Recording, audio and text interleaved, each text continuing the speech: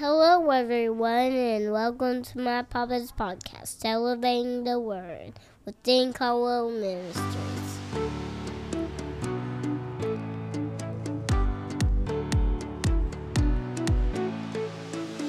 Hello, everyone. We want to welcome you today to Elevating the Word. This is a Bible study intended to increase your faith, increase your knowledge of God so you can walk closer to the Lord and have a relationship with God like you've never had before. Hey, y'all, and welcome to the podcast today. We are so glad that you have joined us. Just a few quick announcements up front. We have the YouTube channel, Dean Caldwell Ministries. Head over there, like, subscribe, hit the notification bell to stay up to date on all new videos that drop on YouTube. Also, we have the Facebook page, also called Dean Caldwell Ministries. You can head over there and keep up with encouraging posts and where Brother Dean's going to be in revival and things of that nature. Thirdly, we have the email, elevatingtheword@outlook.com. Again, that is elevatingtheword@outlook.com. Head on over there and you can send your questions, your thoughts, your prayer requests, and we will try to get to all of those as quick as we can. And then lastly, we have our giving options that are down in the show notes. Just follow the links below and they'll take you exactly where you need to go. So with all that out of the way, we're going to continue on with this marriage series that we've been doing. I guess it's the fifth week now. Yeah. This will be the fifth week of this. And so Brother Dean and Sister Peggy going to pick up where they left off. Thank you, Rob. And it's, we feel like this is very important. Peggy and I had talked about this months ago of doing this because we just get so many questions and there's so many hurt people out there that just need some biblical answer and some biblical guidance. And that's our goal for this series on the home and on the marriage. And today we're going to be talking about affair-proof your home. Guarding your heart. And I want to read a scripture to you out of Proverbs chapter 4 and verse number 23. He said, "Keep your heart with all diligence, for out of it are the issues of life." Keep your heart. You are the only one that can make a difference in your discipline. Discipline yourself. And especially in this day and time, it used to be maybe 40 years ago where the men were always chasing the women. But in our society today, it's equal. It's equal. Women chasing men, men chasing women. And the home is in jeopardy. It's just in deep jeopardy in America. I'm not talking about third world countries of any kind.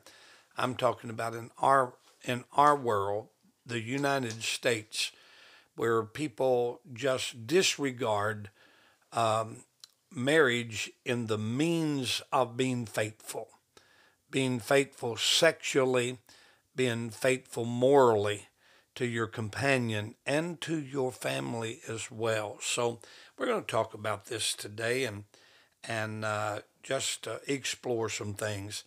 And Peggy, it's so good to have you back on this program. And we're going to let you start off with what you have to share with the people here today. Well, when you were talking about the what's happening in America today, especially in the homes, you and I through the years have done marriage counseling. We've done marriage retreats. Probably one of the first ones was several years ago, and I found a wonderful book, The 5 Love Languages. If you don't have this book, I think it's something that every marriage, every couple needs. Brother Gary Chapman is the author. You can find it on his website at number5lovelanguages.com.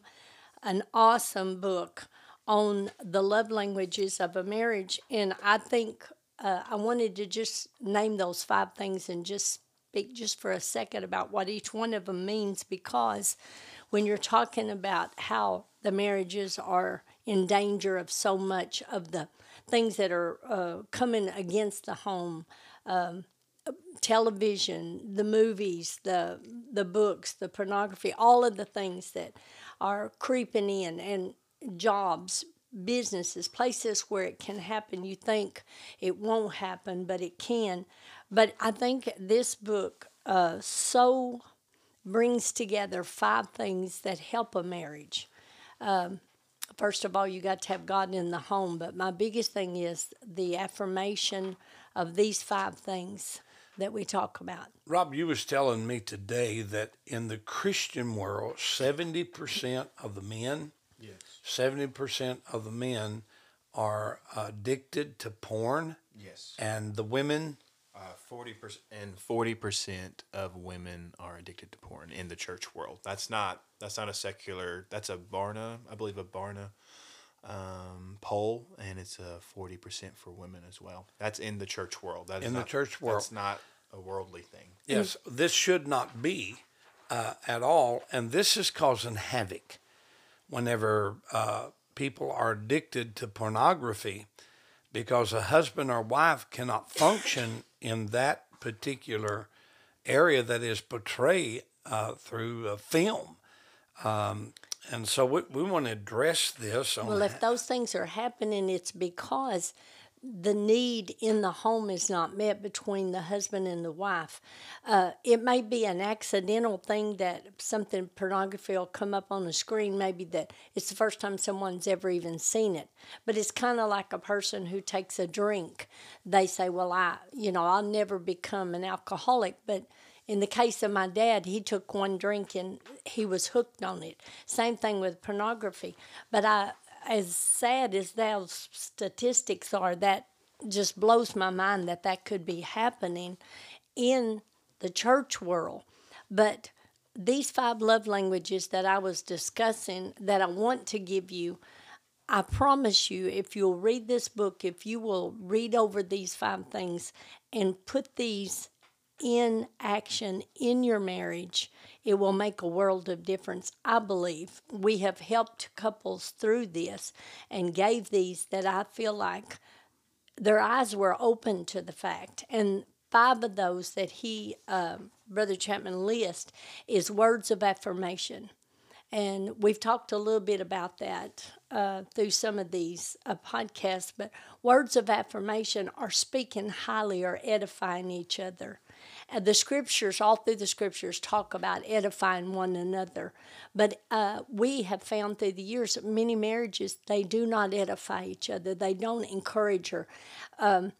Women out there, I know it means a lot when you've cooked a good meal and you sit down and your husband looks at you and says, wow, this was so good.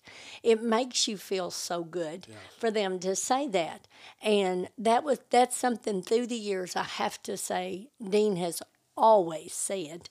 After a meal, he'll say, wow, Peggy, that was so good. He loves to eat. But I think I'm a pretty good cook, but that means the world to me when I've done that. So words of affirmation. And through the years, we've dealt with so many couples that they tear each other down in public. They say things in front of other people about the spouse, sometimes joking, and we're not talking about that, but we're talking about when they use that as a chance to hurt the other person. And you know the difference. Yes, you definitely know. So words of affirmation is exalting each other, encouraging each other, lifting each other up.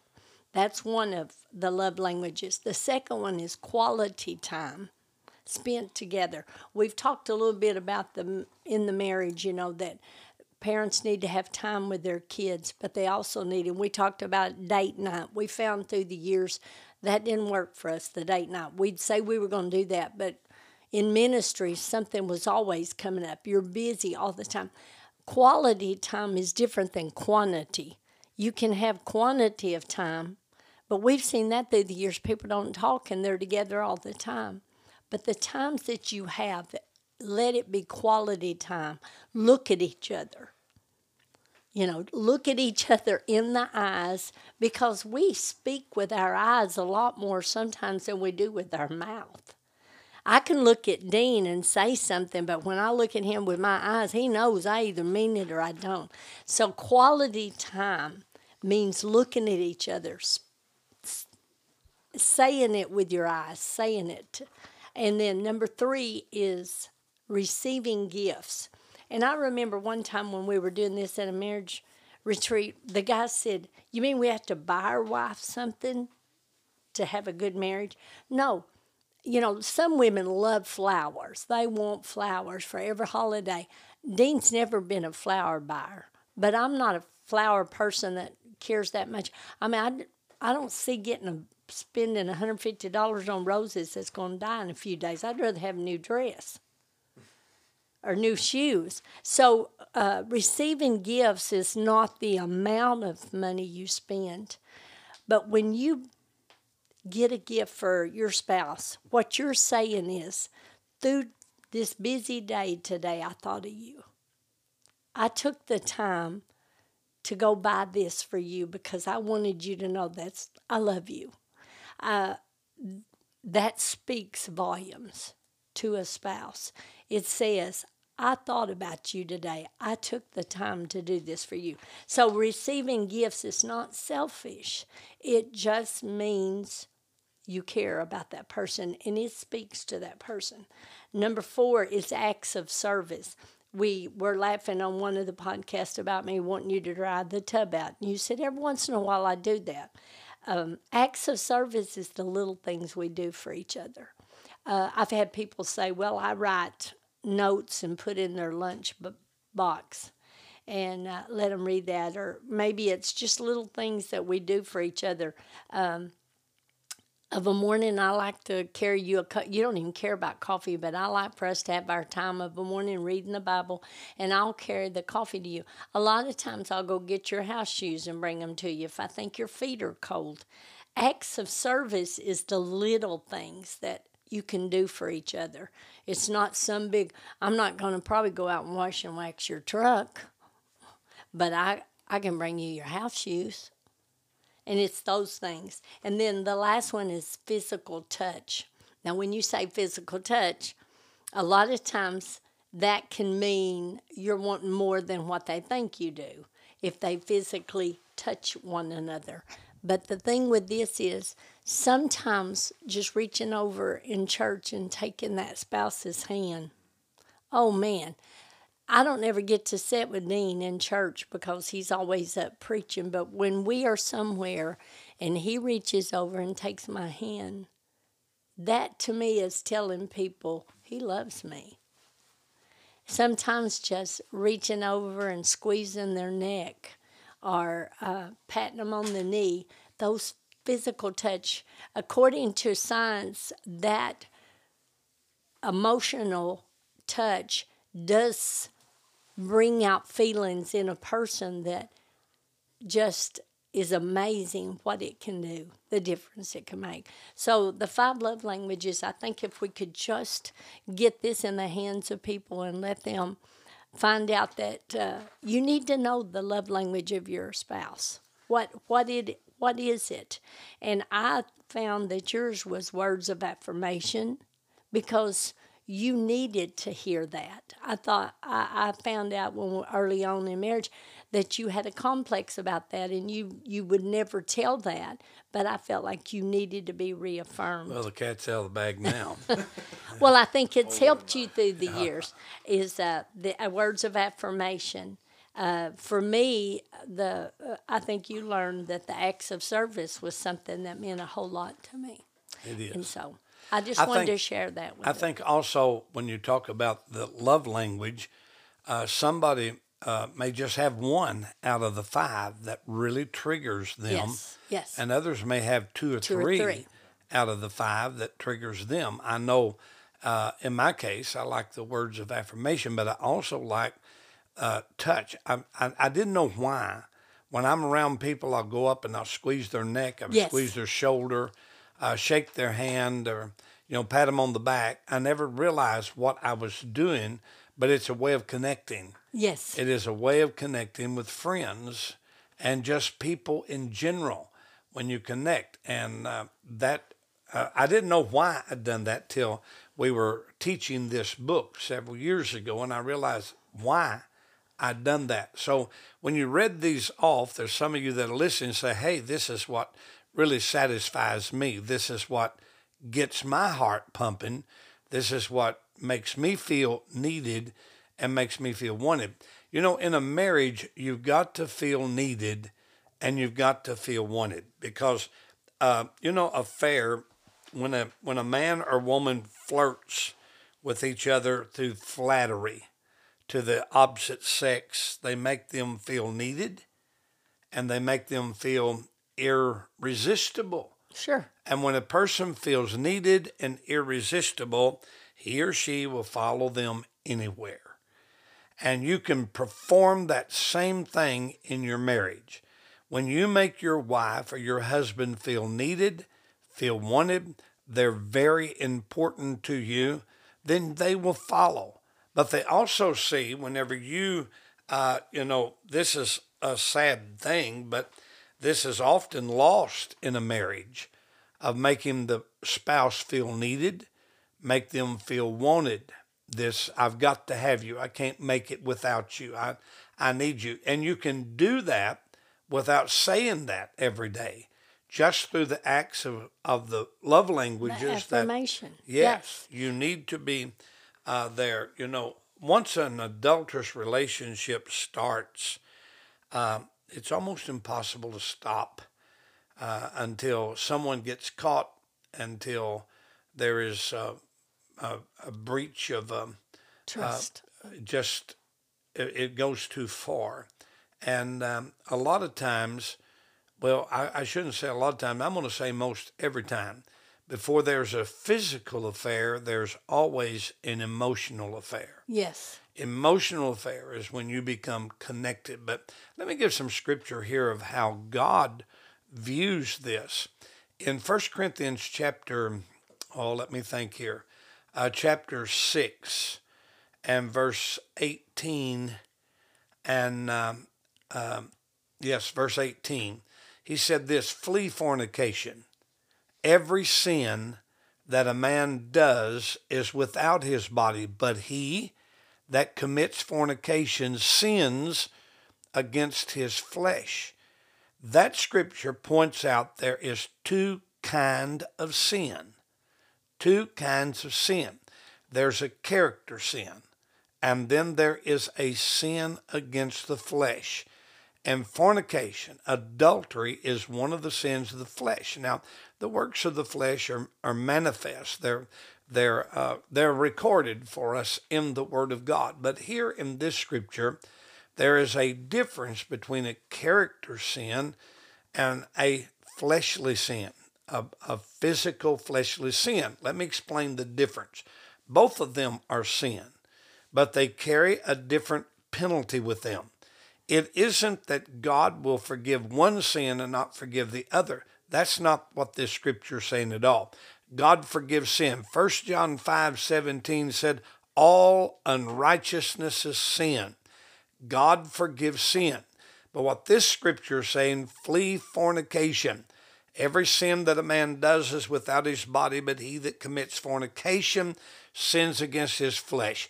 When a person is unfaithful to their spouse, God will forgive you. But in that person's mind, it will stay with them for years and years and years. And they're going to be wondering when they get around certain people, what do you remember? What do you think?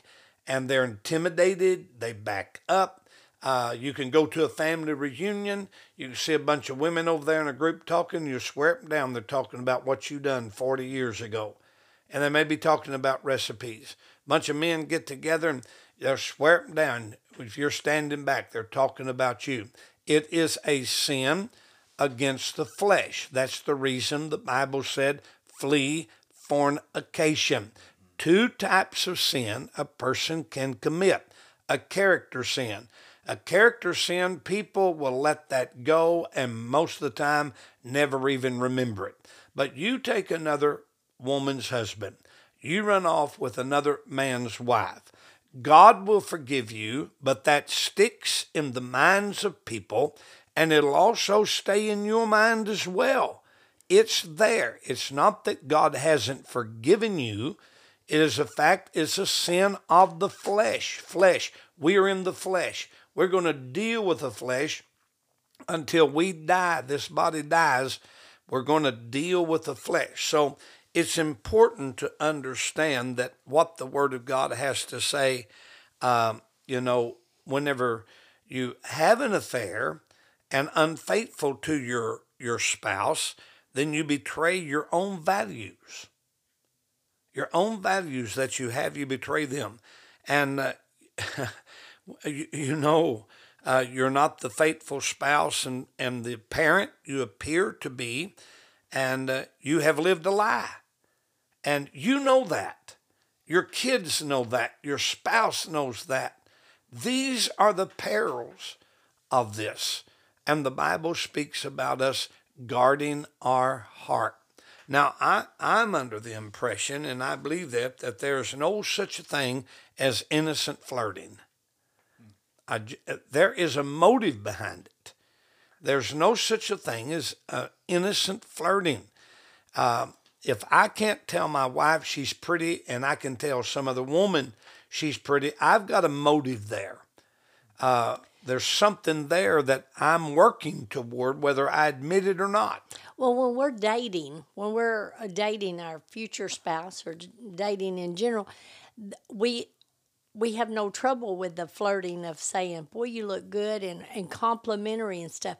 But somehow in our mind, we get to the place to where we think, well, I've said that, they know it. I read a deal one time where a woman said, you haven't told me you love me. And the husband looked at her and he said, I told you when we got married, if I ever change my mind, I'll tell you. That is so cruel, even in a joking way, because why can't we flirt with our spouse? Why can't we say those things? How important it is, the words of affirmation, of saying, you really look good. I've always tried to do that to people, and I think that's something that means a lot to people. At church, when I'm greeting people, I'll say, oh, I love your dress, or you look so pretty today. You can't imagine. I love to go up in a restaurant when there's some little older ladies sitting there eating, and I'll say, well, you women look so pretty today. They just light up like a Christmas tree. It means everything to them. The most important person that we have in our life besides Jesus Christ is our spouse. And if we're going to tell anybody they look good, it ought to be them. Yeah. It should, there is no more successible sin than a sexual sin to a man and woman who says it will never happen to me. Oh, yes. Every one of us, no matter who you are, given the right circumstance, every man and every woman is capable of the unspeakable sin. We're not above that. That's the reason Proverbs says, guard your heart. That's the reason there's so many scripture in the Bible concerning sexual sin. It's just there. We have to guard our heart concerning that. And I'm seeing more and more people that call themselves open marriage. They can have sex with anybody they want to, but as long as what have you got at home? My wife has me in a way nobody else has me. I have her in a way nobody else has her. And that is a covenant. Yes, and it's a gift. Yes, and it's a covenant of marriage. When you change that up and you become open with other people, you lose that gift. It's no longer a priceless thing, and it should be held in the highest of honor. I've heard people interpret the scripture that if a man looks on a woman to lust after her in his heart, he's committed adultery already. It's not a sin to say that woman's a good-looking woman or she's a good woman. The sin comes in is when you circle the block 3 times to see that woman, or you make it in your mind of setting the stage for something to happen, a sexual sin to take place, then you've already committed that in your heart. Now, so how do you explain that to someone that says that scripture? Well, if you look at them, you've already committed adultery. Well, you have to, I think it's a will thing that you set in your mind for this adultery to take place, and you start the steps of it to happen. Not just looking at No. them. You look at them and begin a plan. You have a Okay. plan at that point. And, you know, after you've been married a few years, temptation is always going to be there. It's always going to be there. And knowing how to deal with that temptation is the cure for this. The time to break a bond is when you realize that you have become emotionally attached. Yes. When you become, before the physical affair ever happens, you need to break it off right then and there. And Well, don't you think a couple weeks ago when we were doing the podcast, I mentioned that about talking too openly with other people. yeah. Couples get real close, and the women are sitting at the kitchen table talking and drinking coffee, and the men may be in there, talking about hunting or whatever. I remember one time we had several friends that we visited with and stuff, and the women began to talk about, I felt like, pretty intimate things, and they questioned me something about you. And man, a red flag went up. And first of all, I thought, well, that's none of your business. But also, it was a red flag of, that's just something you don't disclose or talk about. Because to me, you're putting out there a fact of certain things about your spouse that maybe that other person at home doesn't have that. and it causes them to And wonder. it causes them to wonder. Or, and in ministry through the years, we've dealt with this, and I think most pastors' wives will tell you, countless women would come up to me and say, I wish my husband cared like your husband cares. I wished my husband understood like your husband understands. They hear you preach. They hear you anointed. You have the knowledge of the word, but you're still a human being, a man, just, but in their mind, you have all the answers sometime when they're around. And that's something I think the devil begins to use as a little bit of just a taste of temptation to people. And so, again, I stress that there are things that you don't disclose, too many personal things in your home, because you don't know that maybe that person is dealing with no affirmation, no quality time. There's no acts of service. There's no physical touch. And so to know that you have it makes them want it. And sometimes the devil will jump on that and say, well, you don't have to have this relationship. You could have this. The old saying, grass is greener on the other side, that's not true. Because all of us have issues. Sure. But I truly believe that these languages, if we could learn, if every couple could sit down and talk and tell the other spouse, this is what I need. I just need some quality time. Through the years of time, only God can keep a record of that, of how many couples we have talked with, counseled with, through the years of time, helped them resolve their situation, their problem. And through that, we have learned some things. The most reasons for extramarital affair are not sexual. They do not start out sexual. No. They start out for emotional reasons. The need for closeness, the need for goodness, the need for kindness, the need for togetherness. So if we can fill that void Yes. in the marriage, if we can fill that void with your spouse, that would make it a lot better chance of this other situation not happening. It's not that it can't, because like you said, anyone is susceptible to that. Yes. But anything that we can do in the marriage to reaffirm to the other person what they mean to us, people need to be needed. If these needs are met on a regular basis, then if they're not met, you have an environment for a wondering spouse, because they're needing those things. They see other people that they think are getting those things accomplished in their life, and emotional intimacy will lead to adultery. When you caress each other, when you're loving on each other. And it starts with that. And then it just, in the relationship before the sexual relationship, because the Bible said you join yourself to another. You break the covenant. You break the covenant that time. And then there is the lonely or the unloved feeling. Don't let loneliness leave you feeling unloved. Don't be afraid to tell your spouse how you feel. Remind them that relationship requires attention, nurturing every bit as much as a company you work for.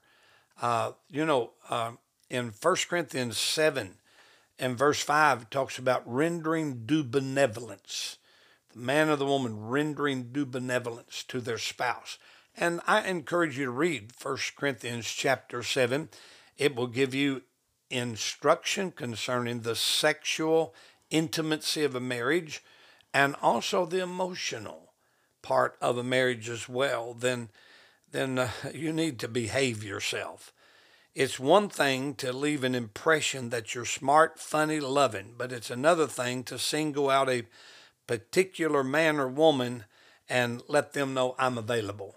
Yes. There's a difference. You can be funny, you can be loving, you can be smart, but when you single out a person and let them know, hey, I'm all of these things and I want you to know that, you've got a motive behind that. Yes. There's a motive there. And I think we need to guard each other. Sometimes I've heard women say, I told my husband, you need to watch this person. And they think I'm just jealous. And so they're not taking me serious. Gentlemen, I just want to tell you, I do believe women have a sixth sense.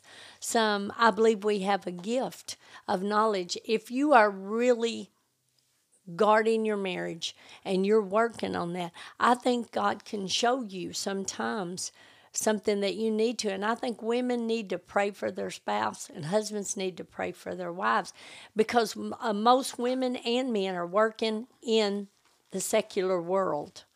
People that are not Christians, people that have no morals, they don't care a bit to have multiple affairs. And so if you're a Christian and you're naive in any way and you go into a business, sometimes we don't pick up on those things. And so if your spouse tells you, babe, you need to be careful, you need to kind of watch that person, I think then that's very important to listen to your spouse. It breeds jealousy.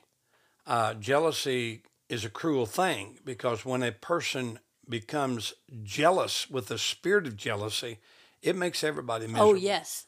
There is a difference. And there's a world of difference in that. And sometimes jealousy is created because of our actions that we do.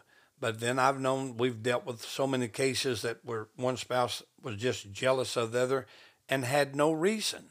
And it'll smother a marriage. It'll kill a marriage. It will absolutely kill a marriage. And sometimes you just got to forget the job once in a while, because it's hard to feel loved or loving when a pack horse seems to have more leisure time than you do. Right.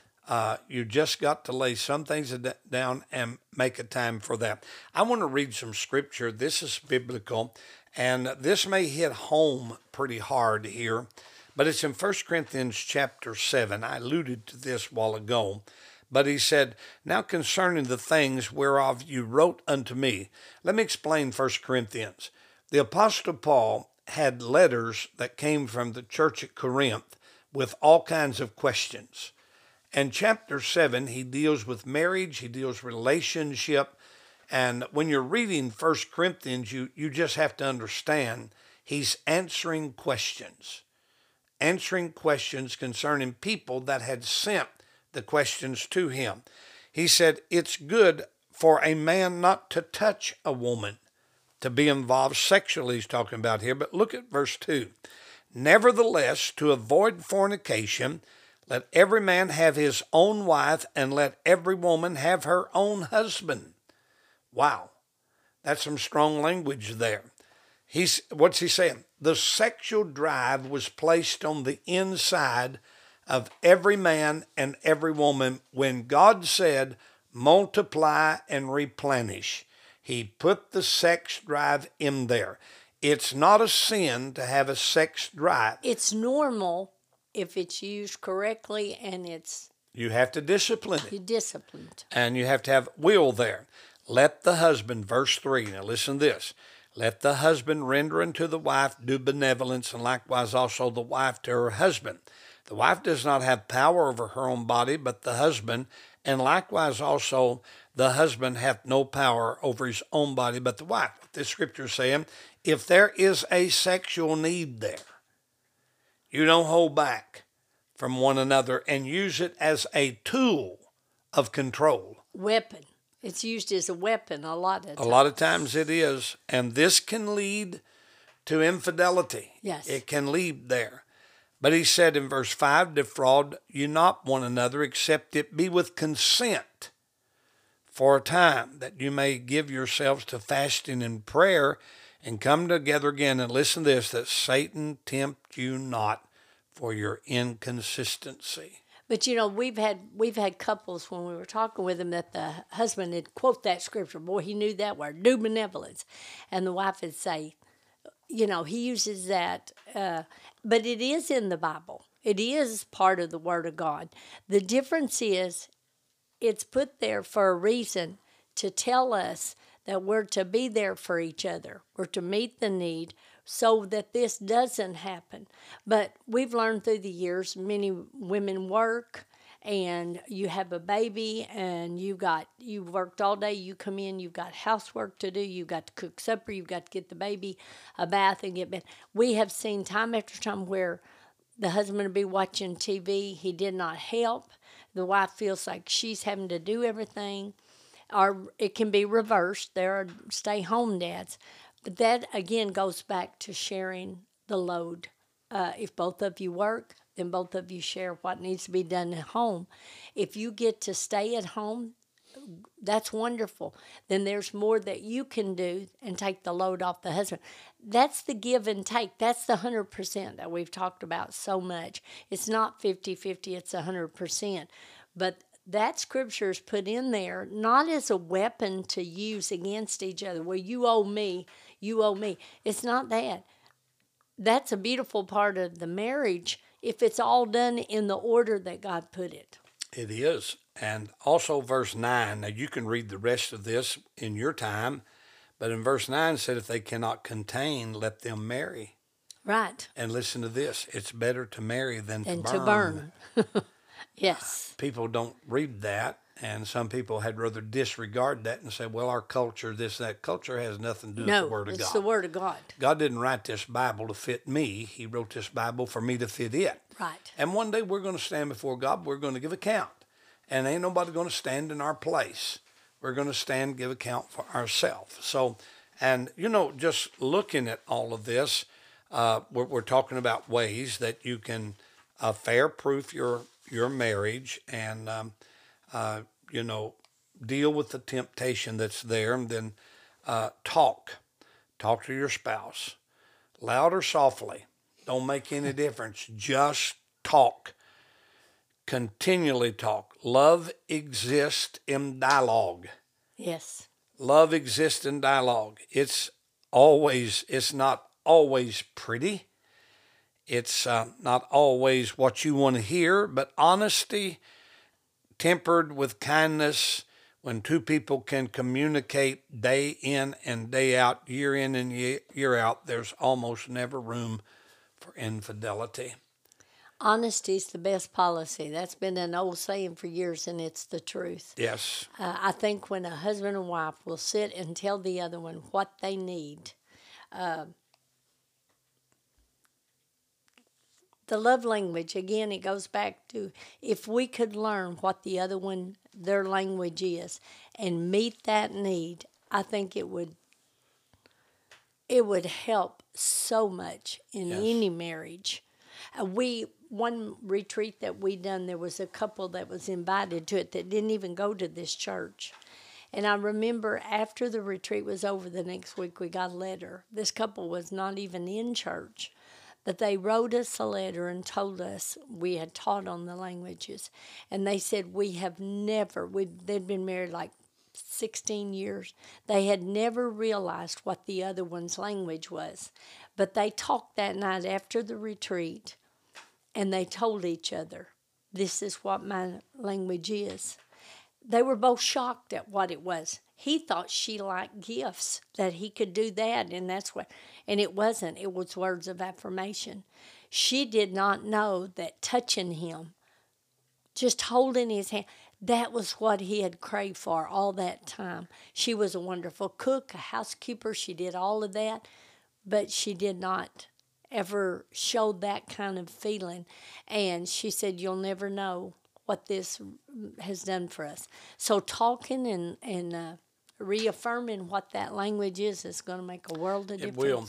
And I feel like in my spirit that this is being received, and at the same time it's bringing conviction on some people. So I want to close this out with something very special. And it's found, if you want to look this up, it's in Genesis 41 and verse 51. It said, now this is concerning Joseph, who was bought as a slave. His brother sold him into captivity, and he spent 13 years in prison for a crime he did not commit. But he makes this statement in Genesis 41 and verse 51.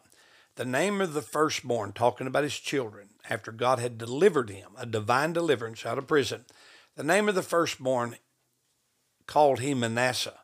For God said, he has made me forget my toil in my father's house.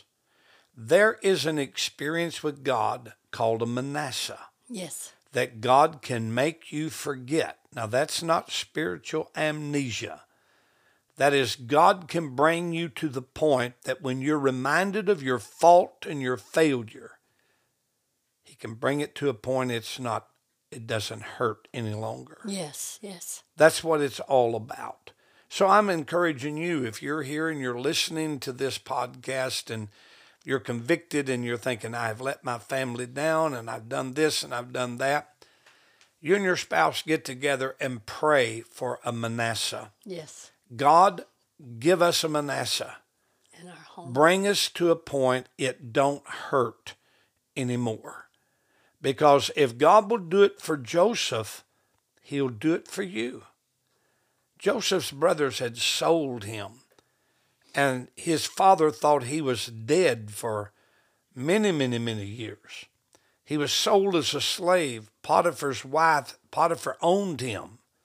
Potiphar's wife told lies on him and had him thrown in prison, and he was in prison 13 years for a crime he did not commit. I mean, a lot of things happened to them, happened to Joseph, but God worked it in his favor. Yes. And then Joseph came forth, and when he did, he made this statement, God has made me forget.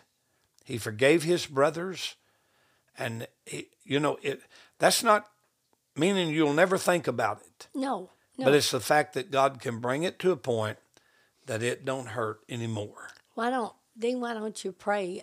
Maybe whoever's listening needs to have prayer for that. All right.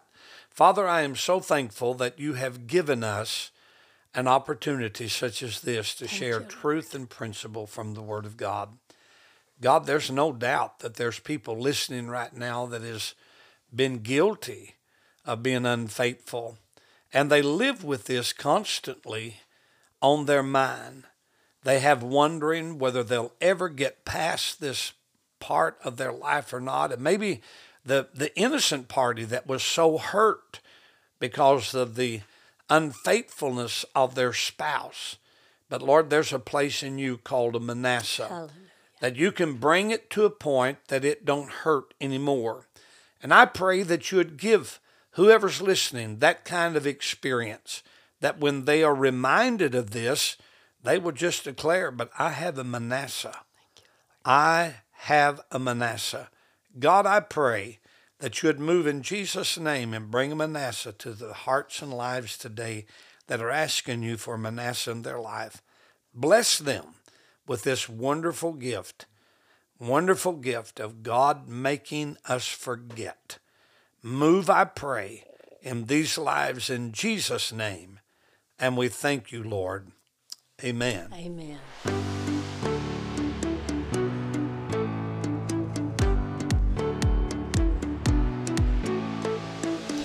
Thank you guys for tuning into the podcast this week. We pray it was a blessing to you. We pray that it encouraged you, that you were elevated in the Word. Don't forget to check out Dean Caldwell Ministries on Facebook to keep up with all things that Brother Dean is doing. You guys have a great rest of your week, and God bless.